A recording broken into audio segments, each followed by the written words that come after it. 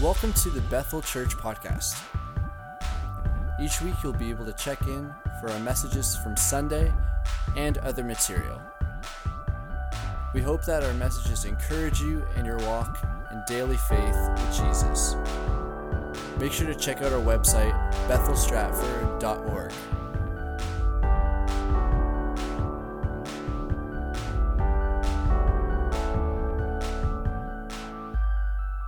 You know, I realize that the most anointed preaching that you will ever hear is in part to do with the anointing to preach. That Jesus actually said that the Spirit of the Sovereign Lord is upon me because He's anointed me to preach. There is an anointing to preach. And when that anointing is operating, then we can actually hear more than just the voice of the preacher. We can hear the voice within the voice. We can hear what God is saying. But there's another level of what causes for us to hear, in the phrase I'm using, the most anointed preaching, the most anointed sermon we've ever heard in our lives. And that has to do with anointed ears and anointed hearing.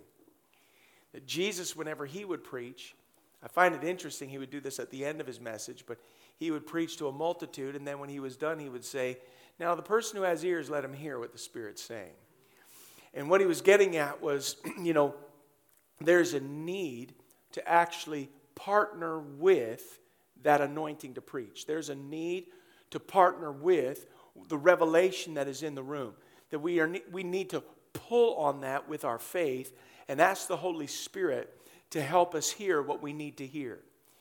And one of the challenges that we can sometimes encounter if we've been walking with the Lord any length of time is that when we become familiar with Scripture, we become familiar with texts, sometimes what can happen is we kind of know the end of the story, or perhaps we've heard a sermon on a similar subject before, and so we can just kind of get into a mode of, yes, I agree, but more from the standpoint of, I agree like I know this, and thanks for the reminder.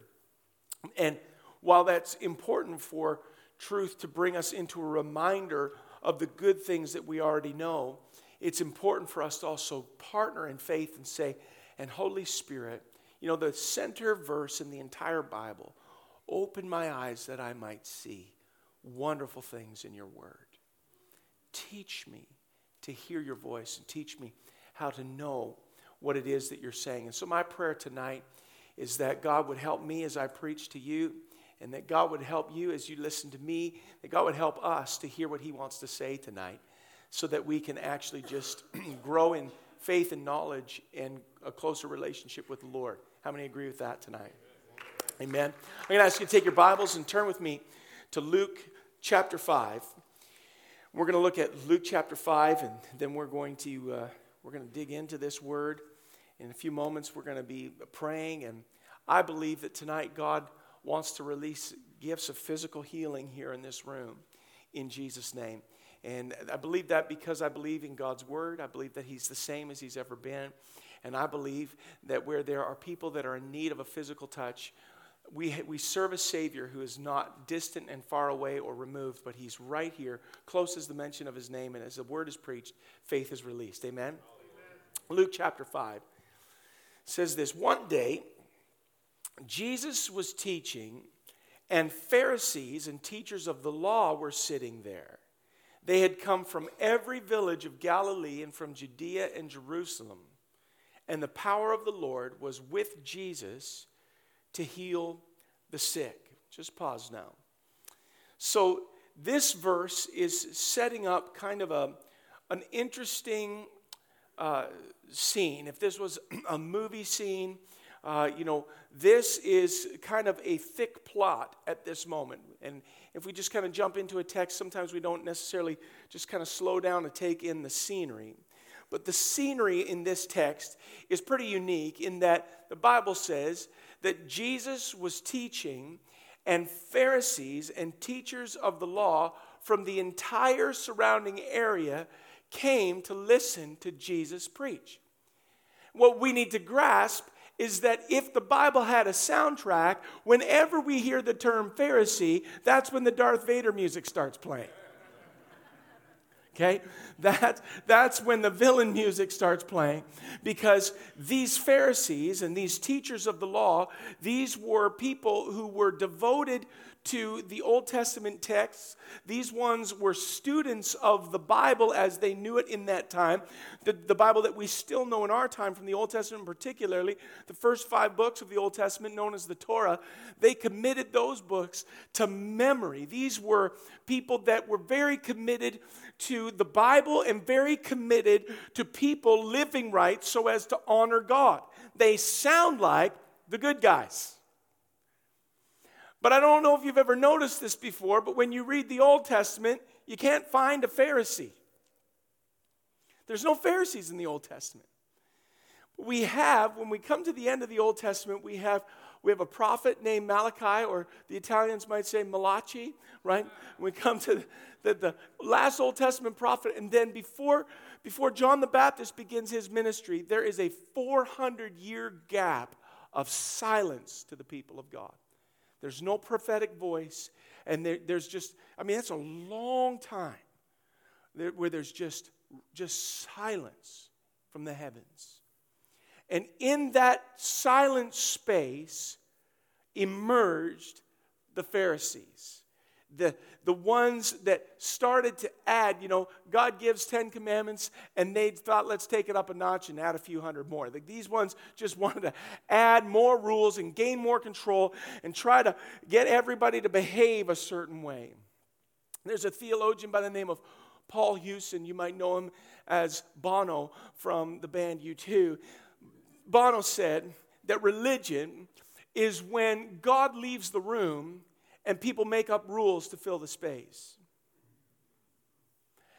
And what we see in the gap between the Old and the New Testament is this space, this gap being filled by religion. People who on the surface are passionate for people to know the Word and to live a life of reverence before God, but they started to add layer and layer upon law until it was impossible for people to feel like they could please God at any level. That's why, and again, when we just kind of do a surface read of the New Testament, sometimes things skip past us, but it's interesting if you stop and study the Word. In the New Testament, there are people who are identified as sinners, like a class in society just called sinners. Jesus was criticized because he reached out to sinners and he ate at their house and he spent time with sinners. Have you ever stopped and thought, how is there a class of people that just decided, we're just sinners? Here's middle class, lower class, upper class, sinners. How did you tick that one on your tax return? Yeah, I'm just a sinner. And the reality is that people actually just started to identify as sinners because when they started to hear the Pharisees and the teachers of the law speaking about the Bible and about truth and about everything you had to do, and you could only walk so far on a Sabbath, and then you could only pet your dog, this many times, and there was so many rules. There was finally a group of people that just hit the tap out button and said, that's it, I'm done. Just call me a sinner. I give up. I don't even want to go to synagogue. Religion will do that to people. It'll choke out their genuine pursuit of God. It's just, I don't even want to try anymore. And so when we're reading in Luke chapter 5, this first verse that we're looking at, there's kind of a little sandwich getting made here. Is Jesus is teaching, and there are Pharisees and teachers of the law who have come from all the different cities in the area, and they've crowded into a house. Jesus is teaching at a Pharisee convention. Now, when we understand from the Gospels that teachers of the law and Pharisees weren't actually interested in learning from Jesus, but they were more interested in seeing if they could trip Jesus up with some sneaky questions, seeing if they could, put a stick in his spokes and make him fall off his bicycle, make him say something dumb, see if we can get Jesus, trap him in something. Let's ask him some really weird questions. The time they came and they asked him, hey, Jesus, there's this guy, and he has this wife, and they didn't have a kid, and then he dies, so his brother marries her, and then he dies before he gives her a kid, and then his brother comes, and then there were 7 guys. Which one is she married to in heaven? Jesus is like, you guys, I love his answer. It's like, you guys are ignorant because you don't know the scriptures nor the power of God. And you're just putting your finger right in the eye of these teachers of the law and Pharisees going, we don't know the scripture, excuse me, very much. Jesus just would confront their religion. And so they didn't like it. They didn't like the way that Jesus did certain miracles. Because the way that Jesus would do miracles is, I sincerely believe, that Jesus, many of the times, would go out of his way just to rub the religious people wrong. He'd just like add an element to a miracle just to kind of flick one in their eye. You know, like his first miracle. And he's at a wedding. And they've run out of wine. And so the people are like, they've run out of wine. And Jesus' mother comes and she's like, they've run out of wine. And Jesus is like, why are you bothering me, Mom? And she does what moms do. She doesn't even talk to him anymore. She looks at the servants and says, just do whatever he says. And what does Jesus tell them to do? Take the ceremonial washing jars and fill them to the brim with water. So they do, which is what you do with ceremonial washing jars. But then he tells the guy to stick a ladle in there and draw it out and taste it. And it's filled with the most delicious wine that he had ever tasted in his life. Well, if you're a Pharisee, you got a problem with people drinking out of a ceremonial washing jar. Of all the jugs Jesus could have picked, it was like, hey, we're going to kick this thing off right. Let's get the ceremonial washing jars and just kind of kick the bee's nest and see what happens. And so Jesus is teaching at a Pharisee convention. That means that Jesus is teaching uphill. That means that he is preaching to people who aren't trying to draw truth out of him. They're trying to expose any kind of flaw and see if they can find falsehood in him and expose him to shame. But this verse that we started with, verse 17, says that the power of the Lord was present for him to heal the sick. He's teaching a bunch of Pharisees, and the power of the Lord was present for him to heal the sick. Now here's the deal. If we just do a skim of the surface reading, we can just go, yeah, the power of the Lord was present for him to heal the sick. It's Jesus. The power of the Lord was always present for him to heal the sick. Cool answer, except for then why does the Bible say it?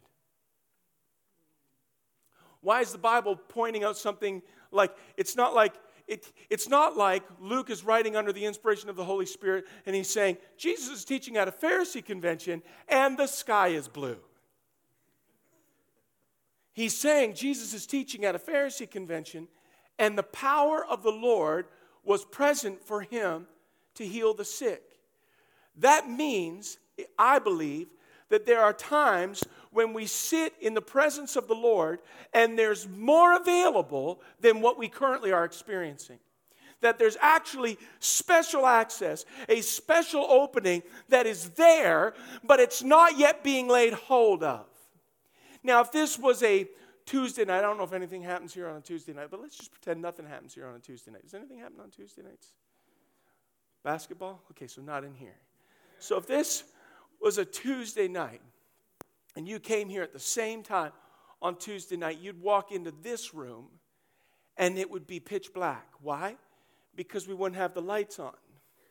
No need to have the lights on. Nobody's in here.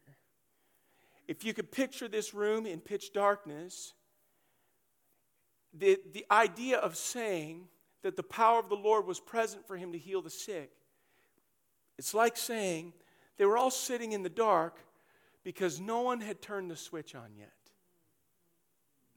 There was more available, but it wasn't operating. Jesus was in teaching mode, but there was healing in the atmosphere. Now, I want you to put yourself into the story, and I want you to put yourself in a context where you've really known the presence of the Lord, even as we sense and recognize the presence of the Lord in this place tonight as we worship, and just the sweetness of the culture of this house to honor the presence of the Lord, that when we gather, there's a strong sense of God's presence as we come together in this place. I want you to think of a time where you've really felt just a drawing near and the weight of God's presence in your life. in that atmosphere, it's as though you can feel there's more possibility in the room. You can feel God's close. You can feel there are possibilities available. Jesus is teaching. There's Pharisees that have filled the house, and the power of the Lord was present to heal the sick. Luke noticed it. The atmosphere was pregnant with healing anointing. But Jesus is just teaching. And perhaps people might be playing it a little bit safe because the Pharisees are sitting there with their notepads ready to write out infractions. You know, always writing people up like a hall monitor for life. Just watching you walk down the street and say, excuse me, are you wearing polyester mixed with cotton? Because that's forbidden in the law. So I'm just going to have to write you up. That's an R217, and that is a $50 violation. See you in synagogue, and we'll sort that out later. Yeah, excuse me, Ed, I noticed we haven't seen you in synagogue lately. That's an infraction. Your sideburns are not long and curly enough. Infraction. And so people are kind of not feeling comfortable, but the power of the Lord is present. The power of the Lord is present. Verse 18. Some men came carrying a paralyzed man on a mat and tried to take him into the house to lay him before Jesus. And when they could not find a way to do this because of the crowd, they went up on the roof and lowered him on his mat through the tiles into the middle of the crowd, right in front of Jesus. Okay, so picture this. Jesus is in a Pharisee's house. It's filled with Pharisees and teachers of the law. He's teaching them. People are curious not because they want to learn, but because they want to try to find a flaw. And in that atmosphere, the anointing is still resident in Jesus. There's this faith and this atmosphere that comes with him wherever he goes. And there's possibility, but the Pharisees are crowding the house out. And so these four friends, they pick up their friend. At least we assume from the text that they picked up a friend. Maybe they just saw a paralyzed guy and were like, let's carry this guy somewhere. But I'm assuming it's their friend. Okay? So they have a burden for their friend. And they want to get him to the Jesus meeting because the testimony of what Jesus can do has reached their ears. They've heard of how Jesus is healing people everywhere he goes. People that are demon-possessed are getting free. People that are blind, their eyes are opening. The miracle testimonies are stunning. And the power of the Lord is present to heal the sick. Everyone's sitting in a dark room, but someone needs to flick the switch. And four friends say to themselves, we're taking our pal, let's say his name's Kevin. We're taking Kevin to the Jesus service, and we're going to get him in there to get healed. And they show up, they're in the right place at the right time, but there's some Pharisees and teachers of the law who are clogging the halls, and I can just imagine they're not the most accommodating. Four friends carrying Kevin on a mat, and they come to the back door and they're like, excuse us, be quiet, we are in session right now. Robert's Rules of Order indicates that you need to wait your turn. Just sit at the back. These guys. So they go to the side door. Pardon me, we just wanted to see if we could get in and touch Jesus. Yeah, did you pay your registration for the convention? Didn't think so. Back of the line. These guys look at the windows, and everybody's just kind of standing in front of the window awkwardly, like, no, you can't see.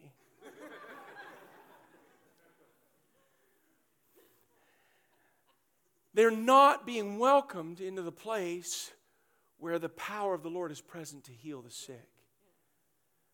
And so these four friends stopped and considered their options. Now, one of their options might have been kind of what I would call the Canadian option. Their option might have been to just be like, oh, I'm sorry. I'm so sorry. I didn't mean to interrupt. We'll just wait here until after the service and try to get Jesus' attention. And maybe we could just talk to him after. They could have tried maybe writing a note. Hey, Jesus, it's Larry, Curly, and Mo. We're here with Kevin.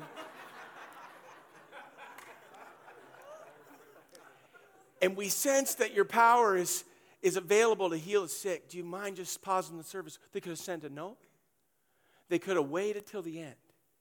But these 4 friends talked amongst themselves and said, okay, Jesus is teaching, Pharisees all around. The power of the Lord is present. Can you feel it? I can feel it. I feel like now's the moment, don't you? Yeah, I feel like now's the moment. So, what do you want to do? I got an idea. Let's climb on the roof, rip a hole in it, and we'll just lower Kevin down through it. Kevin's laying there like, I don't know if this is a good idea, guys. They're like, Kevin, you're already paralyzed. What's the worst that's going to happen? That's not funny. Okay, so...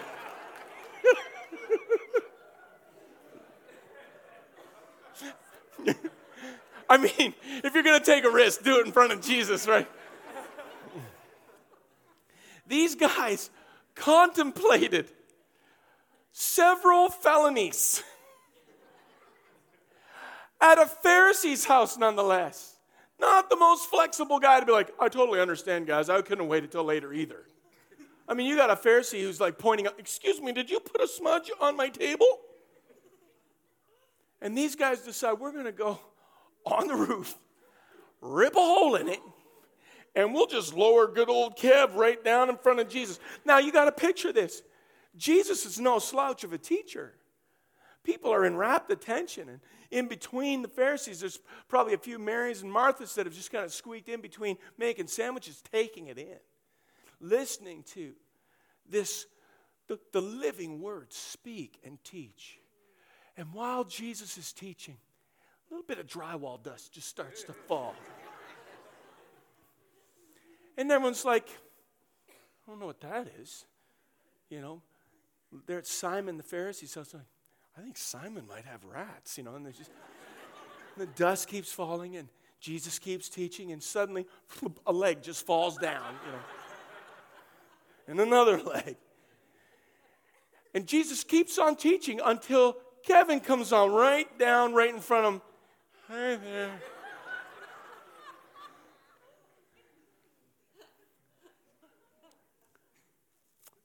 Verse 20 says, when Jesus saw the destruction of property,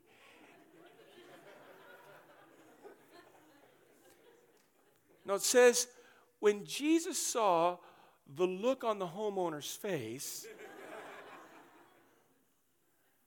no, when Jesus saw that he was losing control of the service,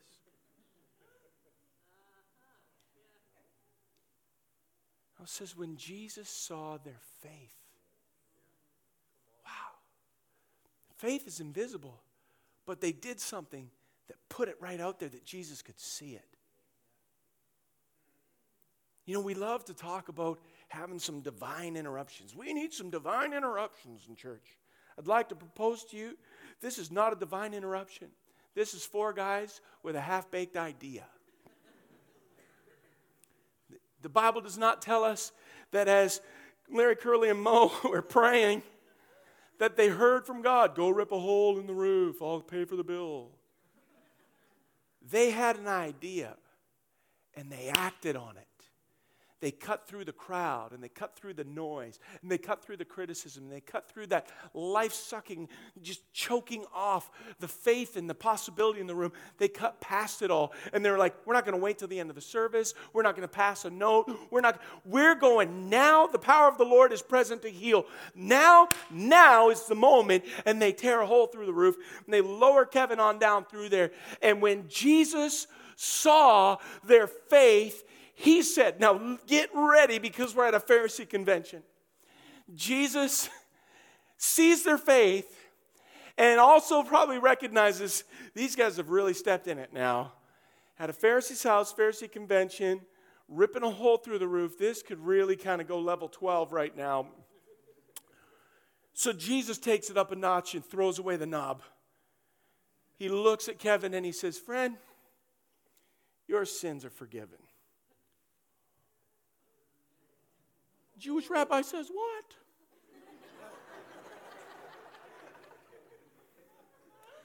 Did he just say that he personally forgives him?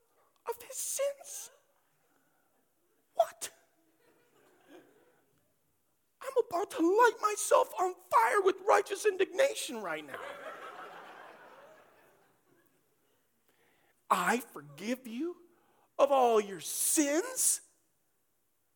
Now, before we give the Pharisees too hard of a time, even today, we kind of tend to think that people need to repent in order to be forgiven. Kevin's just kind of swinging from the roof. It's like, wasn't my idea, but I couldn't do anything to make him stop. And Jesus looks at him. Friend, I forgive you of your sins. That's an arresting statement in a Pharisee convention.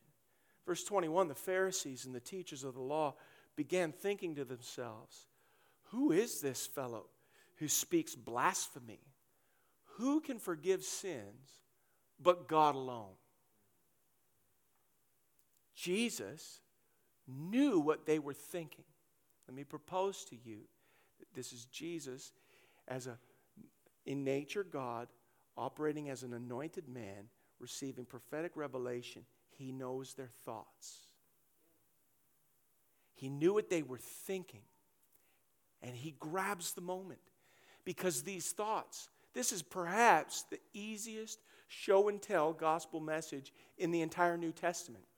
And Jesus wants to grab the moment because the Holy Spirit's revealing to him the thoughts of the Pharisees and the teachers of the law. He knew what they were thinking, and he said to them, why are you thinking these things in your hearts? And for a second, they're probably like, what things?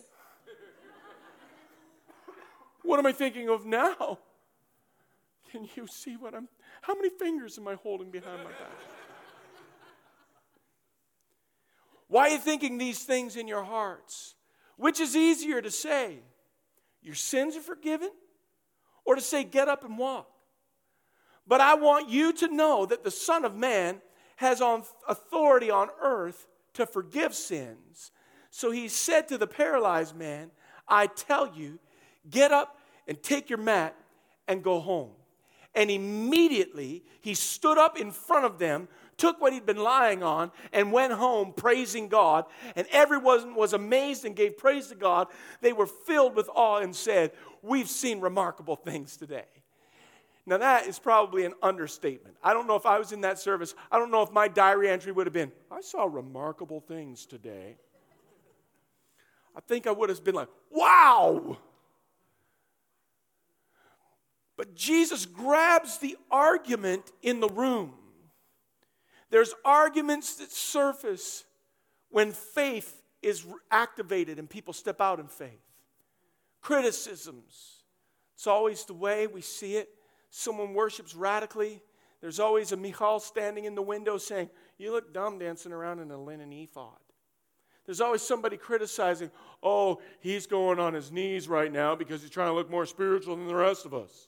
There's always someone trying to think that they can know what your intention and your thought is. And Jesus steps right into the middle of the religious criticism of four friends who admittedly broke a couple of laws and destroyed some property, but Jesus saw it as faith.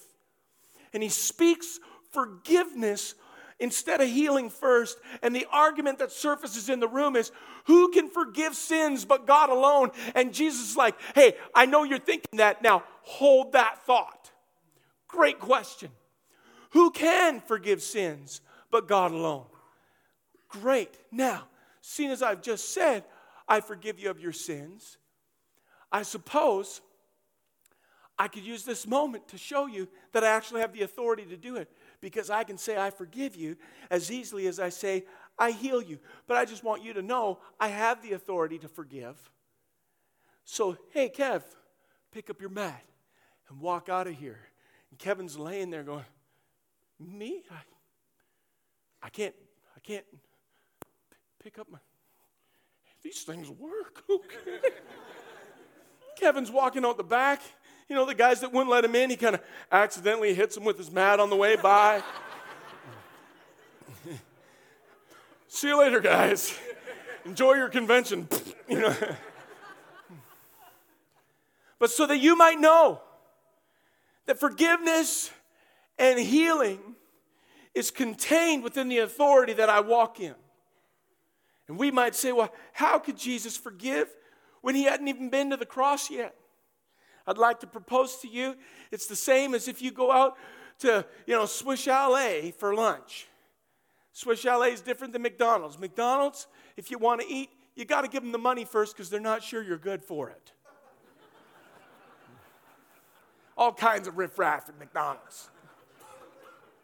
But when we go up a classy notch to Swiss Chalet, and they're handing out the Lindor balls at Christmas, they have a little bit of trust in you, and they let you eat it first.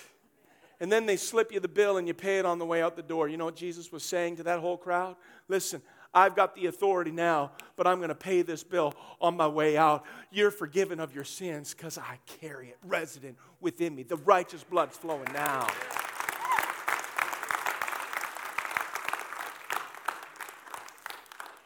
And in that message, he connects the dots for the religious critics. Because what can we say? If he said, I forgive you of your sins, we can't see that exchange. But we can definitely see a paralyzed man is now walking. Could it be that his sins are forgiven too? Well, certainly it was. We know that Jesus carries that kind of authority. Tonight, I believe that authority and that healing anointing is still available. I believe that God is still healing broken bodies. I've had the privilege over the last few years of being able to travel on a ministry team with a man by the name of Randy Clark, who has a profound healing ministry, and receive impartation from him. And he's been to our church twice, and travel with him to Brazil twice, which is a beautiful nation, and they have really good barbecue. But it's a wonderful revival climate in that nation as they're just seeking the Lord.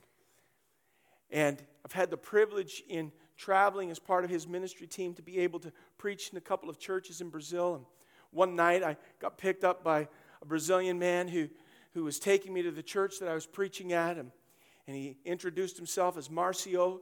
And I gathered pretty quick in that car ride that all he knew how to say was, my name is Marcio.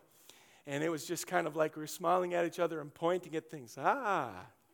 Trees, yes. And so we made our way to the church, and there was a translator there for me, and I preached on healing and then called people forward for healing. People were getting healed. I just want to share a couple testimonies with you because I actually believe that testimonies build faith. That when we read the Gospels, what are the Gospels other than a record of testimony? We read the Gospels and we hear about a blind man by the name of Bartimaeus. How do we know his name's Bartimaeus? Because someone who was writing it down went and did an interview and said, okay, what's your name? Where are you from? How long were you blind? What happened? I was calling out. They told me to be quiet. I yelled all the louder. Jesus brought me to the front of the class. I got healed. Yes. Okay. We hear this story in Luke chapter 5.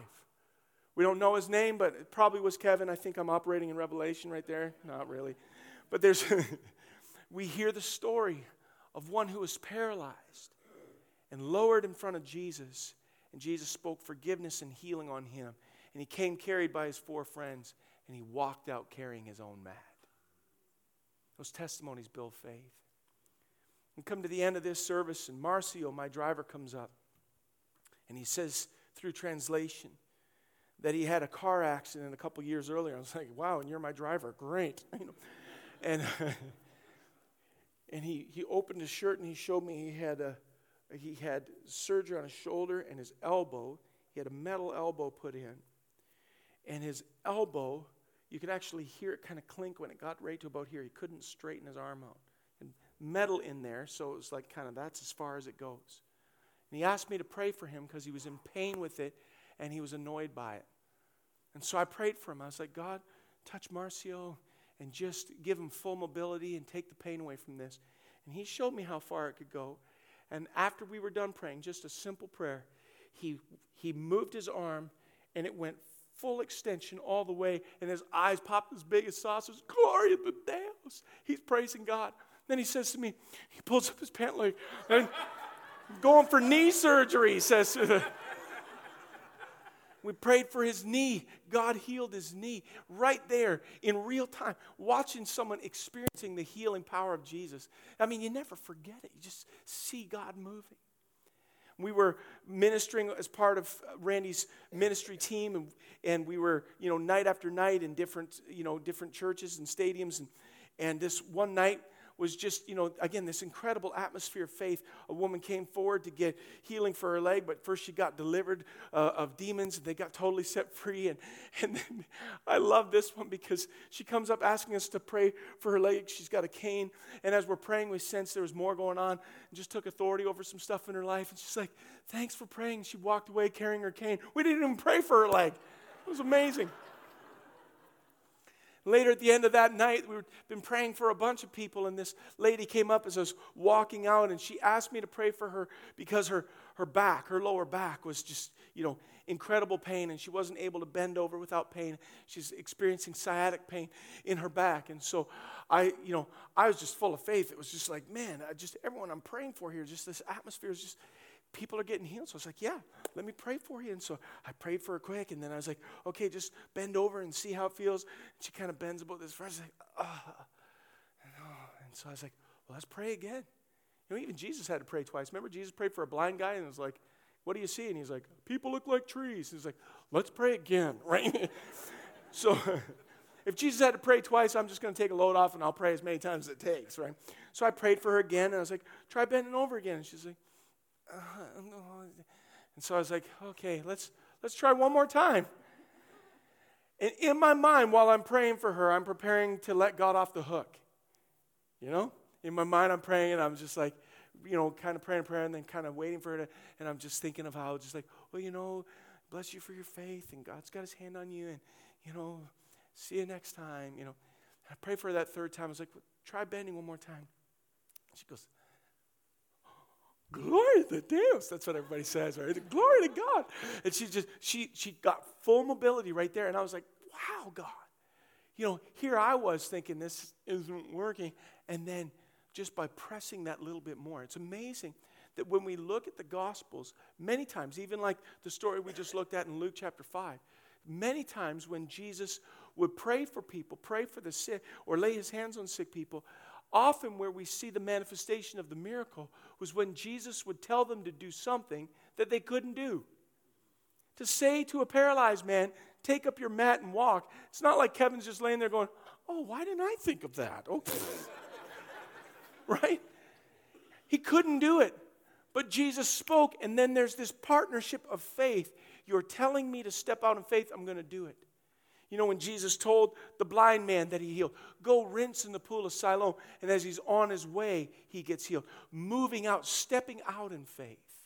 Says to the man with the withered hand, stretch out your hand. And as he stretches it out, it becomes whole.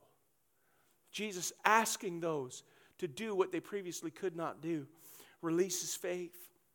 And so I want to share those testimonies tonight because I want you to know that, like I said this morning, Scripture, although these stories to us are 2,000 years old from the standpoint of time, because God is omnipresent and everywhere all the time, God is as much in that story of Luke chapter 5 as he is in this moment with us here tonight. It's not an old story to him.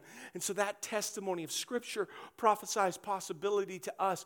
If Jesus could speak forgiveness and healing onto a paralyzed man whose friends cut a hole in the roof and let him in, could our radical faith be releasing something that God wants to do? Could the power of the Lord be present to heal, but somebody just needs to rip a hole in the roof, so to speak? Not really, Pastor Chad, get upset, but I'm saying, take a radical step of faith and believe God, Lord, you could do that in me tonight.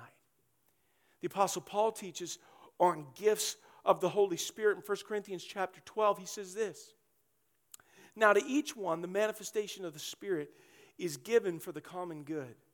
To one there is given through the Spirit the message of wisdom, to another the message of knowledge by means of the same Spirit, to another faith by the same Spirit, to another gifts of healing by that one Spirit, to another miraculous powers, to another prophecy, to another distinguishing between spirits, to another speaking in different kinds of tongues, and to still another the interpretation of tongues. All of these are the work of one and the same Spirit, and He gives them to each one just as He determines. Now, this is how good God is. God loves you so much, He doesn't give you everything you want and need all by yourself. But what He does is He distributes gifts into the people around you in the body of Christ. God loves you too much to make you a self-sufficient little island. God had Adam all to Himself at the beginning. And the first time God said something wasn't good was when He looked at Adam walking around all by himself. God was like, I love hanging out with you at the cool of the day, but you need a girlfriend. You need a family. You need friends. You need a community. God distributes the gifts of His Holy Spirit through the body of Christ so that we can find community and spiritual growth and the breakthrough that you need. Sometimes God doesn't put the gift that you need in you. He puts it in the person sitting 3 rows behind you to the left. And that person carries the gift of faith or carries that anointing that you're needing so that we come together and learn how to walk in humility. That it's not that I'm all that in a bag of chips. I'm just available to God and I want to be used by God. Jesus' on switch for ministry throughout the Gospels was compassion. And when we minister in love, we can see the gifts of the Holy Spirit activated in the body of Christ. Now, I believe these gifts of the Holy Spirit cooperate with one another. And what I mean is that a word of knowledge, for example, a word of knowledge is when someone speaks with a level of detail about something going on in your life that they could not otherwise know unless God revealed it to them. And again, this just demands that the gifts of the Spirit operate in a body or in a spiritual family because it's impossible for you to give yourself a word of knowledge. Does that make sense? Like, my middle name's James. My middle name is James. This guy's good. The reality is God releases a word of knowledge, and particularly as it pertains to healing, the word of knowledge can release the gift of faith, especially if that word of knowledge is to any degree specific. And what I mean is that when a word of knowledge is released about, say, a physical pain that you had. Let's say yesterday you slammed your thumb in the door of your van. And so that really hurt, and you're wondering if it's broken and your hand's swollen, but you're just trying to tough it out. But it really hurts. And someone stood and said, I just see someone here has a really sore left thumb. I feel like maybe they slammed it in the car door or something like that. That level of knowledge about you and your need releases into you a gift of faith. Hey, God knows about me. And then that gift of faith, in turn, releases a gift of healing. Because if God pointed out that He knows my need and that stirred faith in me, then He also wants to heal me. Does that make sense? That the word of knowledge can release the gift of faith, which can release the gift of healing. And all it is just a partnership between us and God. Words of knowledge indicate that God knows you and is identifying you and your need, and He wants to heal and touch you. And here's the deal. I believe that when Jesus taught for us to pray for His kingdom to come and His will to be done on earth as it is in heaven, that kind of praying really makes it easy for us to know how to pray. Because sometimes, we wrestle with, what is the will of God. Let your kingdom come and your will be done on earth as it is in heaven. I believe that the will of God is manifest in 2 dimensions. There's the will of God that we would describe as God's omnipotent knowledge, His omniscience, that God knows everything. If God didn't know everything, if you could surprise God, He wouldn't be God. Okay? So we often describe God's will as what God already knows about. But when Jesus is teaching us to pray for His will to be done on earth as it is in heaven, some of us will lose gas to pray. We'll lose the fuel to keep moving forward in prayer if we thought what Jesus is asking us to do is just say, hey, God, all that stuff that you're already going to do, go ahead and do it. That's not what He's asking us to pray. We're not praying into what God already knows. Will is also manifest in desire. God, what are the things that you desire to happen on earth? And when we look at the will of God, as Jesus taught us to pray, through the lens of desire, then we can simply kind of filter things through the lens of, is what I'm praying for to happen, is this what's happening in heaven? Does someone have this illness in heaven? No. Then I'm going to pray for that healing to be manifest here on earth. But I prayed 47 times. But this is the thing. When we just persist in prayer and faith, and listen, just focus on what God can do without getting caught up on the, I don't want to obligate, whatever. I just want to align myself faithfully to His desire to heal. I believe it's always God's desire to heal people. I just really believe that it's always His desire to heal. Is there an amen for that? I believe it's always His desire to heal. I don't ever see, Jesus said, if you've seen me, you've seen the Father. You never see Jesus walk by somebody and be like, yeah, I'm not going to heal you. God's teaching you a lesson. And so I just want to stir faith tonight that God wants to heal. I believe that God wants to heal. If we can get everybody to come over to this side, okay? Everyone just work your way over here. And if you're smart, you'll do it right now while I'm saying it and get to the head of the line, okay? And what we're going to do is we're just going to worship and we're going to pray. And everyone gets to go through at least once. Make sure you don't cut in line. But if you want to go through a couple times, you're going to get prayed for many times tonight. And we're believing God for healing. Maybe things that weren't named by the words of knowledge tonight. There's healing anointing flying tonight, flowing tonight, and flying. There's just a grace that God's releasing in this room. Fullness of the Holy Spirit, fresh baptism in the Holy Spirit. Just God is here to meet and touch us tonight. And so we're going to pray. And so go ahead. We're just going to walk through here. And just prayer team, just lay your hands on them as they're walking through. Speak words of life. And we're just going to believe God for a powerful encounter and just signing off this Holy Spirit weekend filled with faith in Jesus' name. In Jesus' name. Thank you, Lord. Thanks for checking out this week's message, Bethel Church Podcast. We hope that it's blessed you and encouraged you, and that you come back and check out next week's messages